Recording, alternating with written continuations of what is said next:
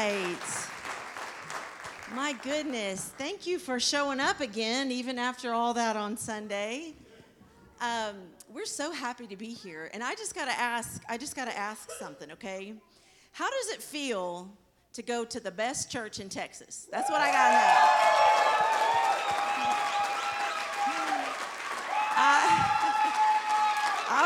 All right. That you guys are lively good. tonight. I like it. Well, my goodness, we have enjoyed this thoroughly, and this building is just gorgeous. I'm telling you, you guys have worked hard, and it shows, and I know that your pastor appreciates that, and I'm just telling you, I'm going to just have dreams at night about what I want to do at home after seeing some things that you've done in your building. It's just beautiful, and of course, we honor your pastor and pastor's wife tonight and your bishop and his wife tonight.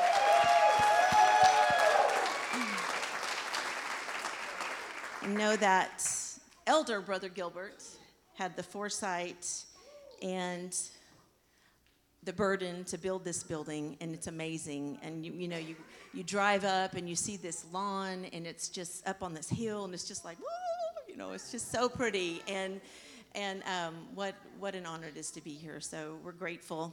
We haven't known the Gilberts very long. We've met them in passing before, but we got to know them a little bit on Sunday, and I hope that continues. But they're super cool. They're talented and all that. We know that. They look cool. They got it all together and all that. And the building's awesome. But the thing about them that has impressed me the most is the way they talk about you people. Did you know they talk about you people? They did. All afternoon. All good things. It's a wonderful thing to be in a place where your heart is and where your people are your heart, and that just comes through them. And I hope that you understand that, and I hope that you know that they love you very much. And that is what has impressed me the most. The building is great, but the love for people that I feel here is just incredible, and I'm just so grateful to be here.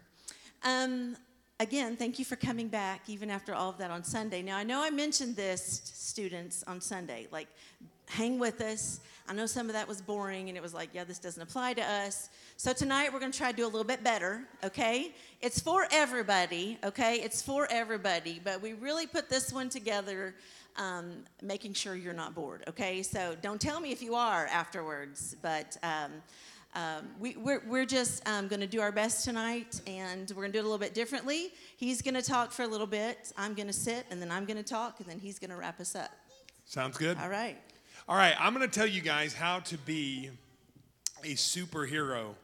All right? Superheroes are a big deal lately. All the media and all the stuff about a superhero. So, a superhero is the one that they stop super villains with their superpower.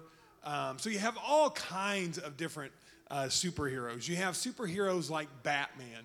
And I remember my son and I have had this discussion about, who is the better superhero. And he likes Batman. I'm like, Batman has 0 superpowers.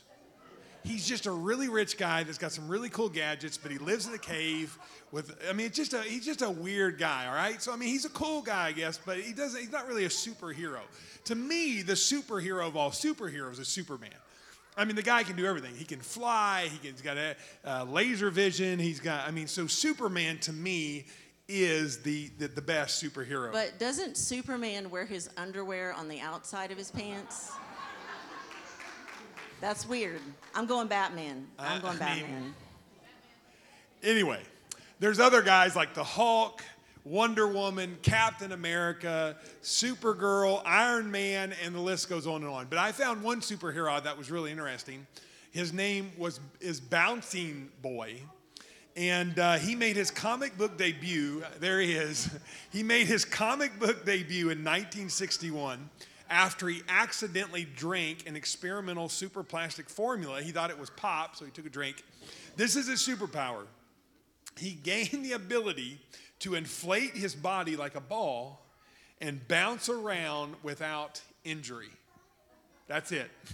There's Bouncing Boy. Now you know why they don't make movies and cartoons about Bouncing Boy. But he is still listed as a superhero. Now, Even in your Bible, there are superheroes, people that we've read about, people I know that you've heard about in Sunday school. You know, David, little young David standing in front of a giant, a 9-foot muscled up giant warrior, and David takes him out. That is superhero type stuff. Esther going to the throne room and before the king, even her own life at danger, but yet she saved the entire race of her people. Moses leading millions of Israelites to the promised land, and he's sitting there with his staff in front of a Red Sea, and he waves his staff over the waters, and the Red Sea splits. I mean, that's like superhero type stuff. Daniel being thrown into a den of hungry lions. I got to tell you this story. One time I was attacked by a lion, and my wife will tell you. One time I was attacked by a lion. My wife will tell you that it was a baby lion. It was not a baby lion. It was a teenage lion. We went to Animal Park somewhere in Oklahoma, and you got to pay a little extra money to go in there and pet these lions. And I started roughhousing with this lion like it was a dog, you know, just kind of roughing around with it, slapping around a little bit, playing around with it. Well, when I turned my back, I felt a paw on each side of my leg, and it sunk its teeth into the back of my leg. And the crazy guy there, he's like, yeah, be careful, those teeth are sharp. I'm like, yeah, my shoe's filling up with the blood. You don't have to tell me the teeth are sharp. So I have an experience with being attacked by lions. But here is Daniel being thrown into a den of hungry lions, and yet not a scratch on him. 3 Hebrew young men being thrown into a fiery furnace so hot that the guys that threw them in died. And yet they walked out unharmed. And I could go on and on about superheroes found in your Bible. But let me tell you what the problem is sometimes when we read Scripture. We read it almost like a comic book. We read it like these amazing things were done by people, and we assume somehow they are superhumans, or they have superpowers, or they're just superheroes. And we read about their lives, and we read about their passion for God, and we assume there's no way that us, just ordinary, regular, plain people, could ever do amazing things like that. We read about these amazing people and the amazing things that they accomplished. But I want you to understand that they were just ordinary people like me and like you. And the Word of God is not a comic book. These are real stories about real people that live in a real world that was inspired by a real live God. I love that the Scriptures don't just give us the highlights. I love the Scriptures, not just a social media of people's lives, but it gives us the good, the bad, and the ugly. It gives us everything. It gives us an insight to their doubts and their worries and their fears. They were people just like us. But the thing about it is when these stories were taking place, these characters didn't know that they were superheroes. They didn't know that their stories would be told for generations to come. They didn't know exactly what was happening in their life. They were just living their life having confidence in the one true God who can do anything if we have our faith in Him. The opportunities are limitless with God. The opportunities are boundless. And we can be the heroes of the faith in our day. We can be the heroes of faith in 2023. I want you to look at the person sitting next to you and said, you just might be sitting next to a superhero.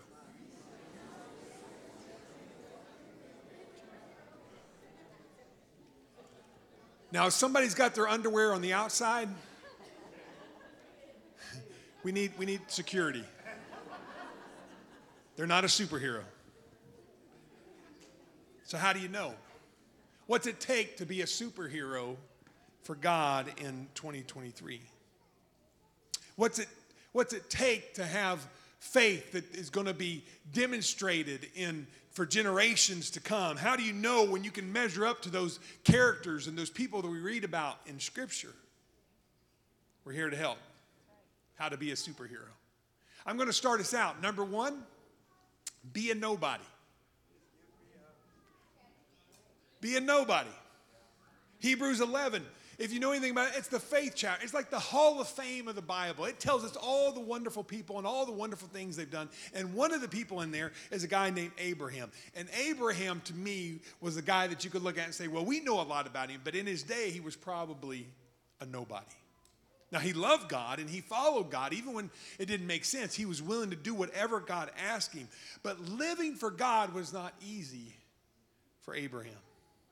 Perhaps the toughest challenge is that Abraham's own father did not believe in the one true God.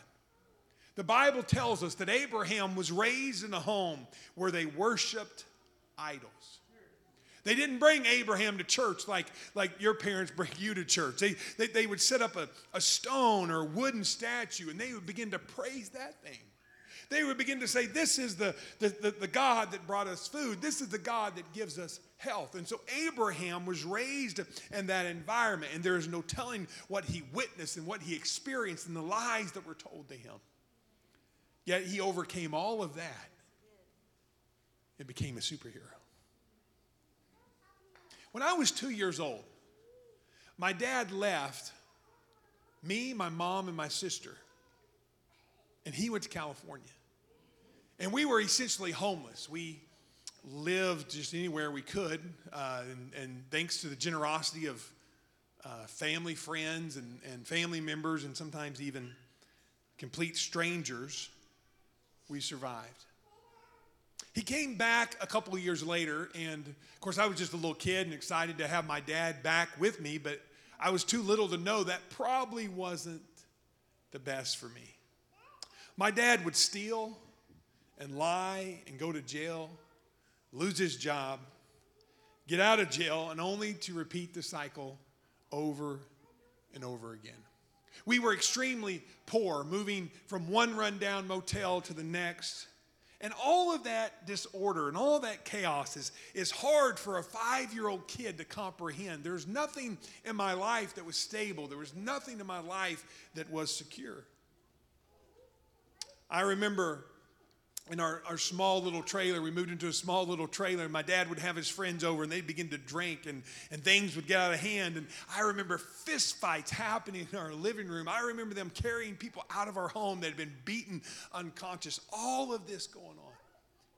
Times our electricity would be shut off, our gas would be shut off, the water would be shut off. Throughout my life, my dad continued to steal. Even at an early age, I knew my dad was a thief. Can you imagine being raised, and maybe you don't find yourself here, and hopefully not, but if somebody came up to you and said, hey, you remind me of your dad. Can you imagine going through life afraid that one day somebody's going to come up to you and say, hey, you remind me of your dad? I lived in a very small town, about 500 people. There were always whispers. Everybody knew that my dad was worthless.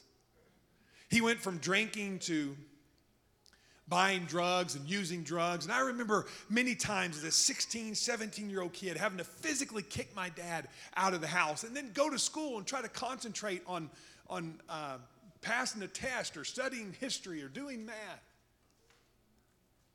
And then at 19 years old, one of my best friends invited me to church.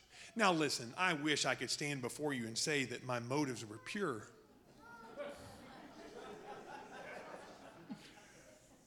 She said, if you want to go on a date, you got to start coming to church. I said, what time's church start? Now listen, it kind of threw me for a loop because, here was the best looking guy in school. Yeah, there we go. And she's the one tapping the brakes. I'm like, wait a minute. So I show up to church, 19 years old. I've been to church maybe 4 or 5 times in my life, anywhere. There was a church in town that used to do a Six Flags trip every year, and so I would show up the Sunday before the Six Flags trip, go on the Six Flags trip, and peace out, see y'all next year. That was the limit of my church experience. So I walk into this church, and I felt something I never felt before. the presence of God. And the pastor preached, and I went to the altar, and I repented of my sins. I got filled with the Holy Ghost, and they started talking to me about baptism. I'm like, sure, whatever I need to do. And so somebody went out into their car, and they got an old greasy coveralls. They didn't have baptistry robes, nice baptistry robes back then. And these coveralls hit me about right here. I was like wearing capri pants before they were cool. And I got baptized in the name of Jesus in those greasy coveralls.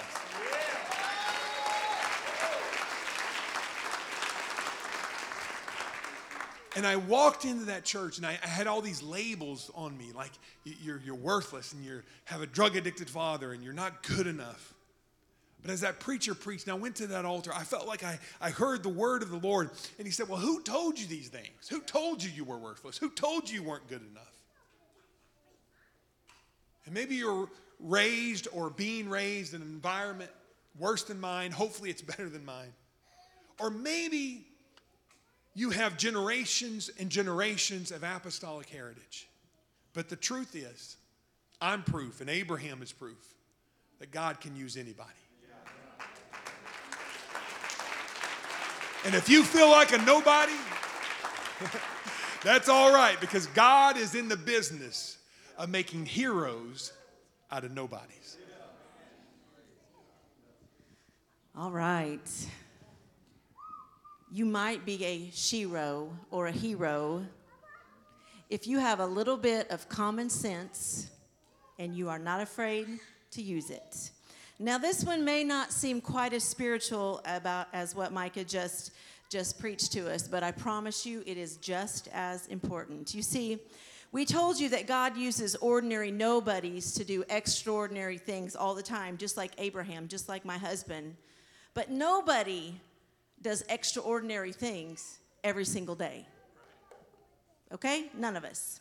God may very well open a door for you to travel to the backside of Africa and discover a whole tribe of people and pray them all through to the Holy Ghost. Can God do that? Absolutely. But what are you doing right now? What are you doing, students, in your schools? What are you doing, mom and dad, in your neighborhood, in your family, and in everyday life that is going to get you to the place where God is calling you? What are you doing right now with what He has given you? Because your answer to that question will determine the next level in which He wants to take you. The book of 2 Samuel records an account that happened in a city called Abel Beth Micah. It was a time of war and unrest, and everybody was out to take over King David's throne. So what King David does, he's got these goons, right? They're kind of like the mafia, and he sends them out, and their job is to keep things rocking along and to make sure that King David stays in power. It was just a bloody, nasty kind of business, but those were the times. And one of the guys that was trying to rise up against the king, his name was Sheba. And he was hiding in this city called Abel Beth Micah. So David sends one of his goons, his name was Joab, along with his whole entire army to kill Sheba. And they figure out where he is, and they surround the city. They surround the city wall, and they start planning their attack. And they've got cannons, and they've got arrows, and they've got their spears, and they're building these ladders so they can get up over the wall. And the people in the city are just looking out through the windows like, what is going on? There's an entire army out there, and the people in the city, they understand what this means, right? They understand that this means people are going to die, and they're going to burn stuff, and they're going to tear up our town. What is going on? But in the middle of all of the chaos, there is one woman, and we don't know her name. She's not prophetess. She's not a royalty. The Bible doesn't even mention her name. She's just a girl, maybe not much older than you girls are, who uses a little bit of common sense. And she yells out over the side of the wall to this busy army as they're preparing their siege on the city. She says, "Why are you doing this? What have we done? We're a peaceful city. Why are you going to attack us?" So Joab says, "Well, Sheba's in there. We want him, and we're coming in to get him." And she's got to be thinking, what in the world, all of this for one man? And so she kind of composes herself, and she yells back over the wall. She says, "Just wait right there." She said, "I'll go get him." And the next day, she throws Sheba's head over the wall without his body. And the war's over, just like that.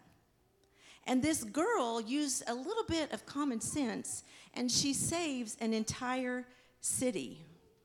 And church, as simple as it sounds, when you are searching for the will of God in your life, just use the good common sense that the Lord gave you. You do not have to have a divine booming voice from heaven to know that God wants you to be truthful, and he wants you to be kind, and he wants you to be faithful to church. We don't need reminders every day to live a basic Christian lifestyle. Do we know that God wants us to read our Bible? Of course we do. So take some time to read it, even if you don't understand everything that it's saying. If you're new to church, if this is new to you and you're just starting your journey, I know when you start reading your Bible, it's like Greek or something, but just keep reading it. Just take the time and keep reading it. We know that God wants us to spend time in prayer. So take some time away from YouTube and Netflix or soccer practice or whatever it is you're doing, and take some time and talk to him. He loves to hear the sound of your voice. Do we understand that God thinks we look great just the way he made us? Then we don't need to look at Hollywood and wake up every day and wonder what the world is wearing today or what they expect me to look like. We don't have to do all of that. We just need to use the good common sense that the Lord gave us and get up and look like Christians. And then he's going to look down and say, "Woo, that boy looks like me today." The Lord is going to say, "Oh, I'm proud of her. She is listening to music that she's supposed to be listening to. She's using the common sense that I gave her." That family's watching things that they don't have to be ashamed of. Common sense will tell us that God will wait on you to do what you already know you're supposed to be doing before he takes you to the next level. Amen? God gave us common sense, heroes, and he expects us to use it. You might be a hero, this is point number 3, if you get scared sometimes. Anybody ever been scared? I have. You're not alone. I read a story about a man who couldn't sleep because he was convinced there was somebody under his bed. And the fear was terrible. It kept him up at night. He couldn't sleep. And so he went to the doctor and he tried all sorts of tablets and pills, but nothing worked. He even went to a psychiatrist to help him get some sleep, but again, it failed. One night, a complete stranger overheard his problem and he gave him the perfect solution. He said, "Why don't you cut the legs off of your bed?" Problem solved. But fear is something that we have all experienced at some point in our lives, from the youngest to the oldest. We've all been afraid. Most people experience it in mild forms, but some people have extreme phobias. Anybody got any phobias? You don't have to tell me what they are. Like, I hate snakes. There was a snake in the flower bed when we first moved into our house 14 years ago, and I won't even hardly go in it anymore because I hate them. I hate them. My husband catches them, but I hate them. When I was teaching public school, the lady that was in the room next to me was deathly afraid of frogs. Do you know what first grade boys can do when they find out their teacher is afraid of frogs?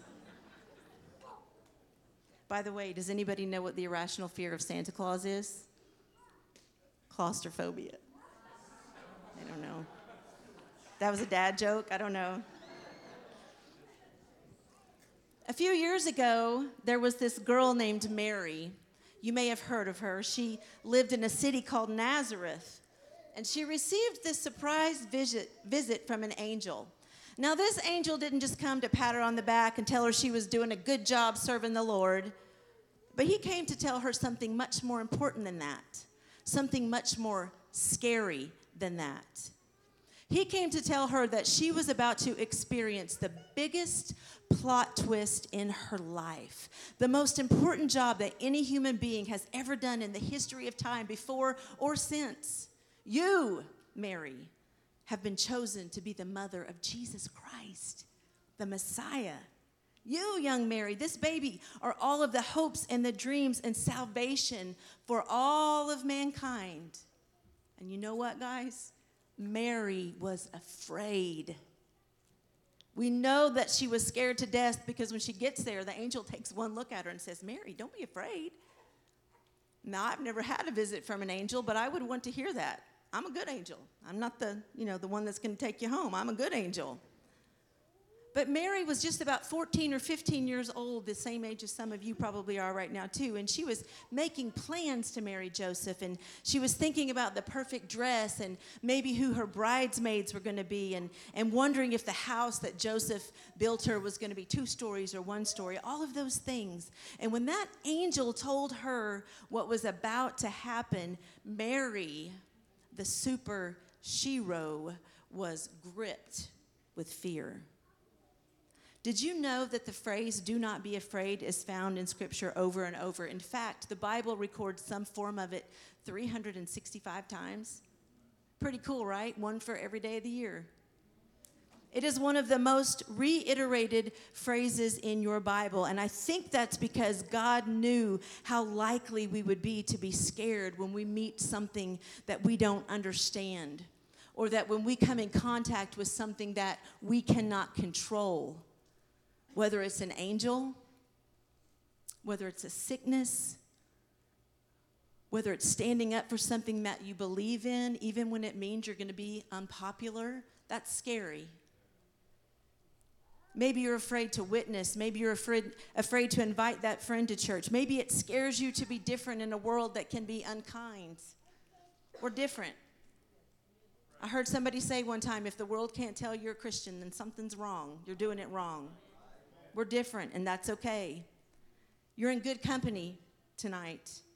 All of the heroes and the sheroes from past to present have experienced fear in their lives. And there's nothing wrong with that, as long as you have the antidote to fear, which is the knowledge that God is always with you, that God is always powerful, and he promises to go with us and help us when he asks us to do scary things.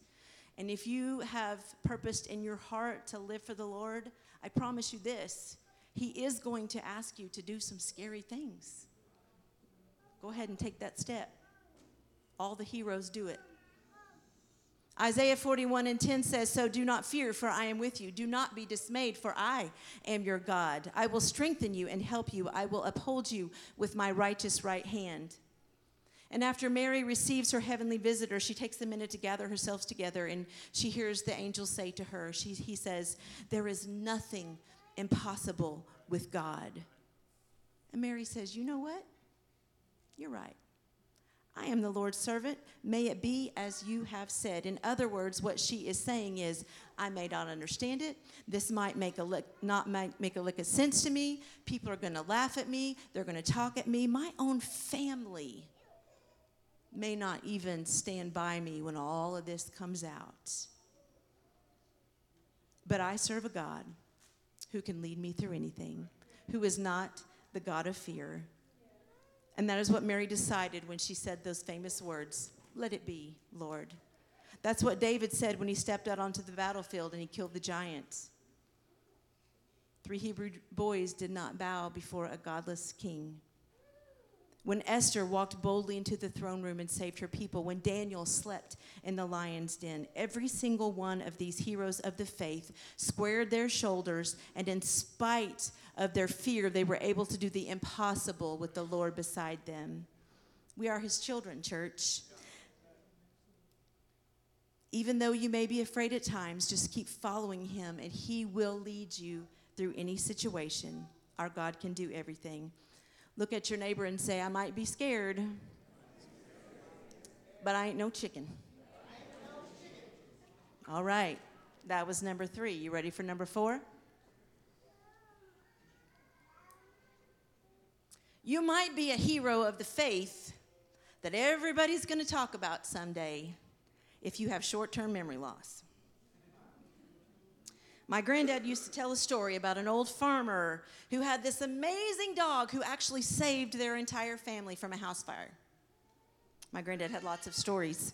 It was this unbelievable story about a heroic dog that woke the family up out of a dead sleep so they could escape from this fire. Then the dog actually jumped out of the second-story window, dragging the toddler behind him, and landed in a soft bale of hay. And the baby wasn't even injured. That's a cool story, right? And so this reporter comes out from the local newspaper, and he comes to the house to do a report on this incredible story. And the reporter says, "Well, sir, that's the coolest story. What was the dog's name?" Oh, and he said, "Oh, I can't remember that dog's name," the farmer said. I just have the hardest time. Wait, it's coming to me. He said, "It's a flower. They have long stems. They have thorns." "A rose," said the reporter. "That's it," said the farmer. Then he turned to his wife and he yelled, "Hey, Rose, what's that dog's name?"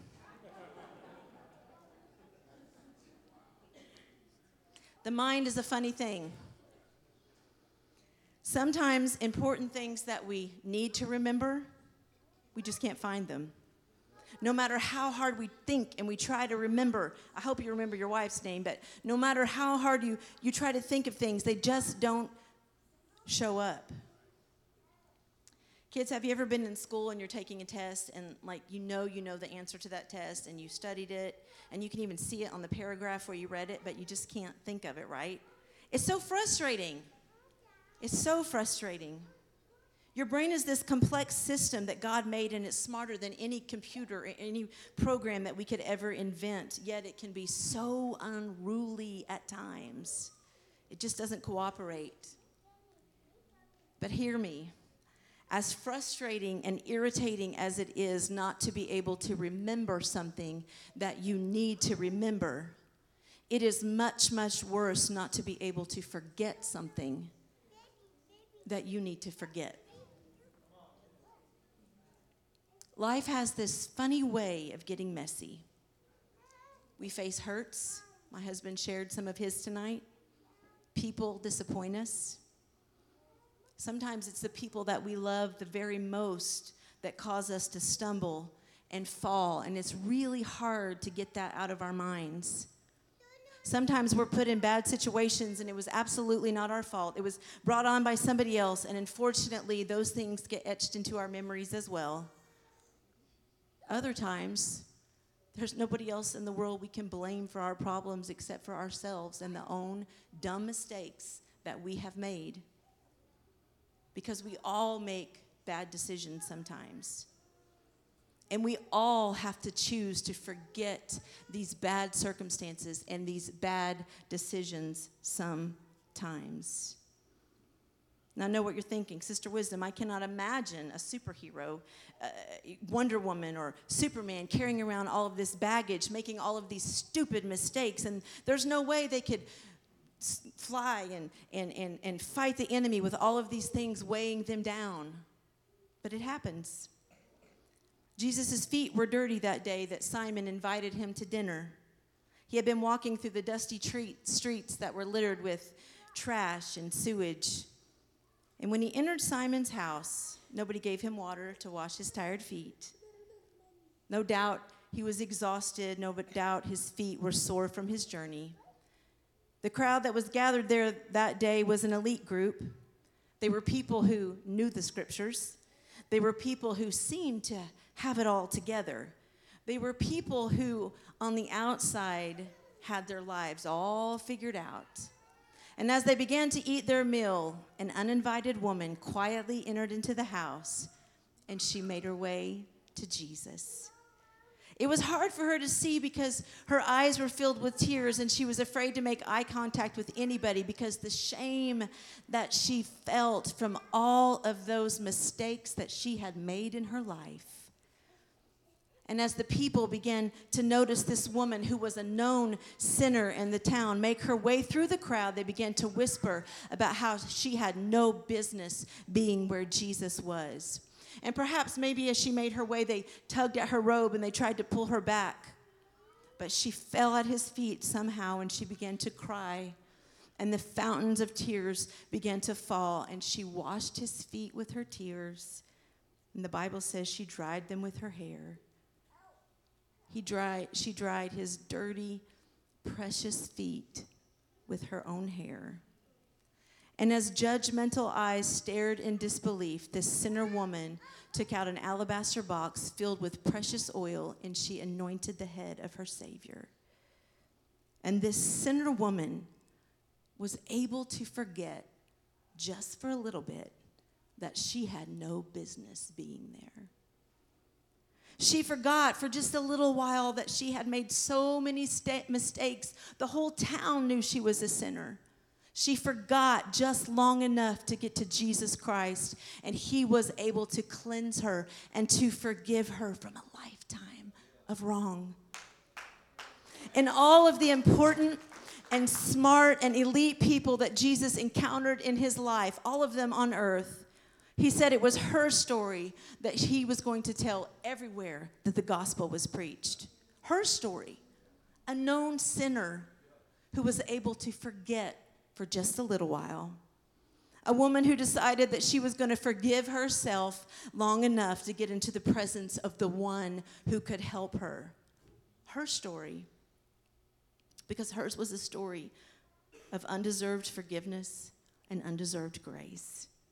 I would say that God Almighty saying she had the #1 best-selling story makes her a superhero. The Bible says that when we repent of our sins, that the Lord casts them into the sea of forgetfulness. Now, that doesn't mean that God can't remember our mistakes. God's brain doesn't forget things like mine does. He doesn't just like, oh, where did that go? I don't know. But God chooses to let them go and never bring them up again. And church, this is not an easy one. I know it sounds easy when I'm saying it here. Sometimes this is something that we have to practice every single day. But however many times you have to forgive yourself and get in the presence of the Lord, do it that many times.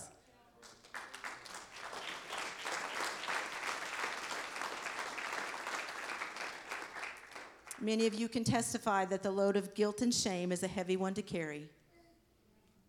And you cannot be a superhero if you cannot learn to lay them down and move on. God knew the lady at the alabaster box was broken. He knew she was sinful, and he knew that she was wounded. And you know what? He was so glad to see her. Just like he's always glad to welcome each of you when you lay all of that down at his feet. So 4 today I submit to you is you might get to superhero status if you can learn to be forgetful. 5, and finally, is be a dreamer. Superheroes, heroes of the faith, are dreamers. If you are daring and able to dream big, there is no telling what God can do in your life. It is literally, in a real way, limitless what God can do. If you can dream it, God can do it. The problem we have is sometimes we get afraid or we get nervous to speak those dreams out because we're afraid to fall, we're afraid to fail, we're afraid that if I speak these big dreams into existence, then I'll be embarrassed if it doesn't go the way that I want it to go. But let me tell you this. Your big dreams, aspirations, ideas, hopes do not scare our God. He is not afraid to hear those big dreams or ideas or ambitions and desires. You know why? Because he is the one that gave you those. Your greatness comes from him. This is something I struggled with.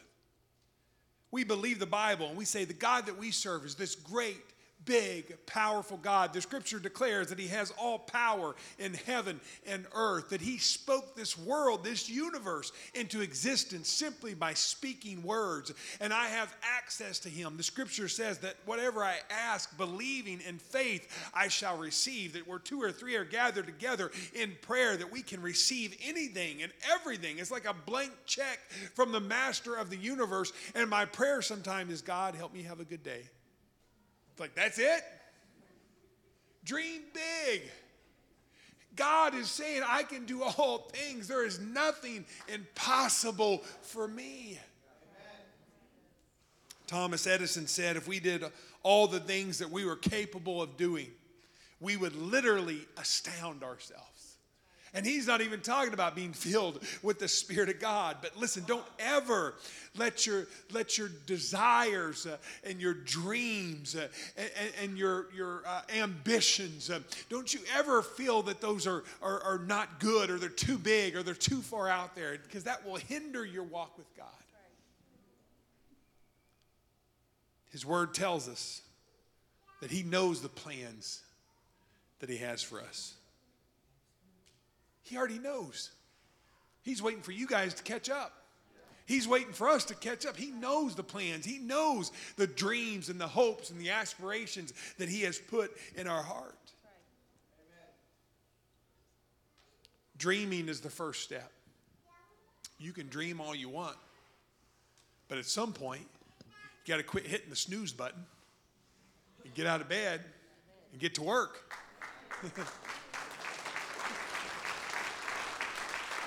Oh, I have a dream. I'm going to win every kid in my school. I mean, I'm never going to invite them to church. I'm never going to talk about Scripture.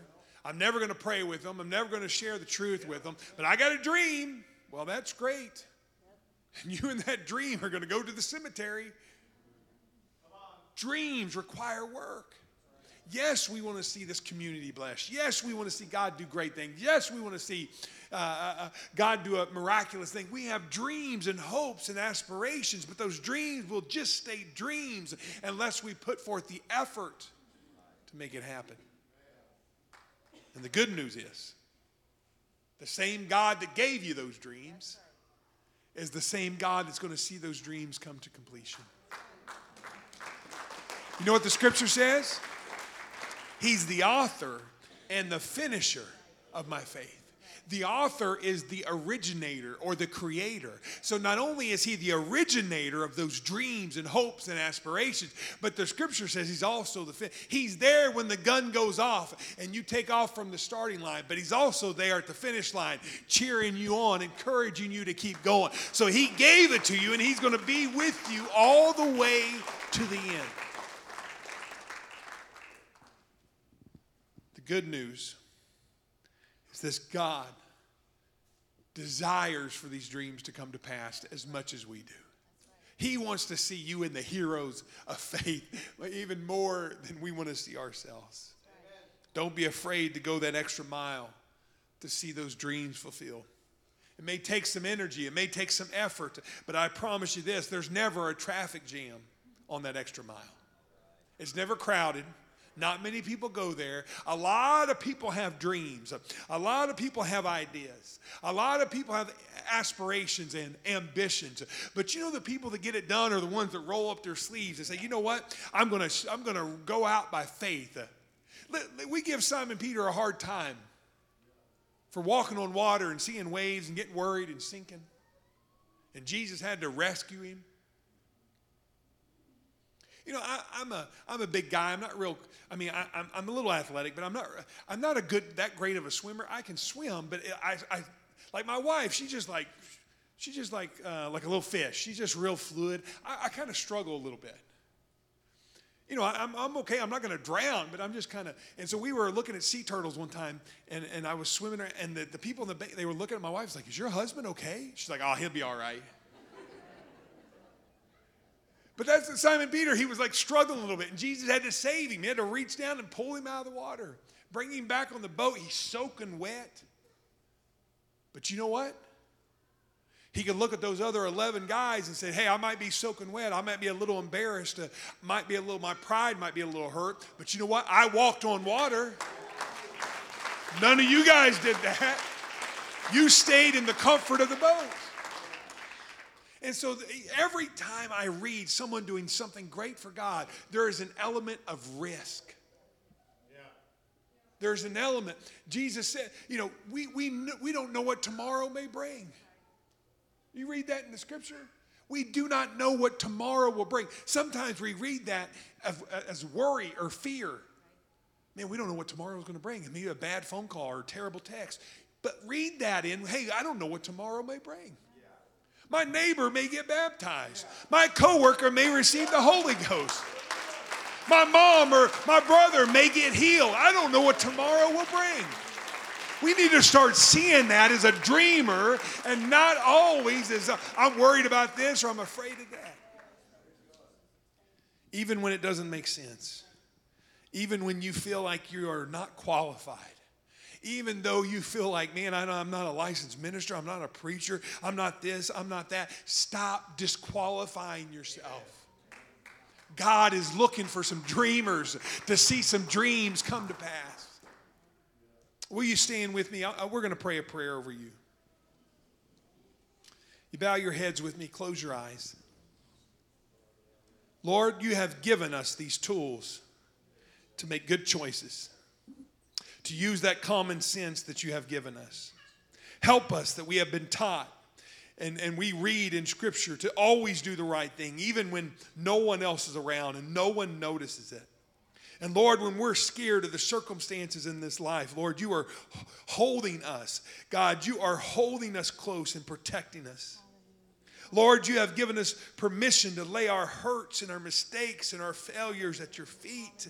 And so, Lord, I pray tonight that we learn not just to forgive others, but ourselves. And no matter what the heartaches of this world brings into our lives, Lord, help us to remember that even though the mountains are shaken and even though the hills are removed, your unfailing love for us will not be shaken. Help us to forget the things we need to forget so we can move forward. Let us be, Lord, as the Apostle Paul says, I am forgetting those things which are behind me, and I am stretching forth and reaching for those things which are before.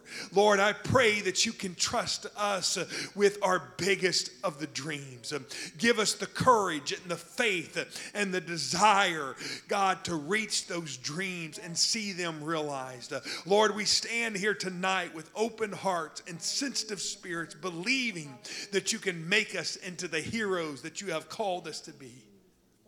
Lord, we understand it won't happen by any strength that we have on our own, but it's only by your power, God, that you are exceedingly abundantly can do all the things above what we can think, ask, or imagine. Oh, in Jesus' name right now. God, I pray for every young person, every man, every woman, every child in this building today. God, I am looking at some heroes of the faith. God, I am looking that if we were to rewrite Hebrews 11, we're going to see some elders' names written in that book. We're going to see some young people's names written in that book. By faith, they went to school and they were a light. By faith, they witnessed to their coworkers. By faith, they saw miracles come to pass. By faith, they raised their family in the fear of the Lord. By faith, they went boldly and proclaimed the word of God. Lord, I pray tonight that you help us to understand that we can reach into that calling and that ministry and those dreams that you have planted in our heart. God, to push aside fear. God, to stop listening to the voices of this world and reach forward, oh God. Oh, hallelujah. Right now, just right where you're at, could you just begin to pray? Just have a conversation with God right now. God, maybe you've never shared that dream with anybody else. Maybe you've been quiet. Maybe you held it to yourself. And maybe this is just a private time between you and God, but you need to pray right now. God, let it come to pass. God, if it's a ministry, let it grow. God, if it's a calling, let it grow. God, if it's something you've planted in my heart, God, I pray right now, perfect love, cast out fear. You've not given us a spirit of fear, but of power and of love and of a sound mind, God. Oh, Jesus.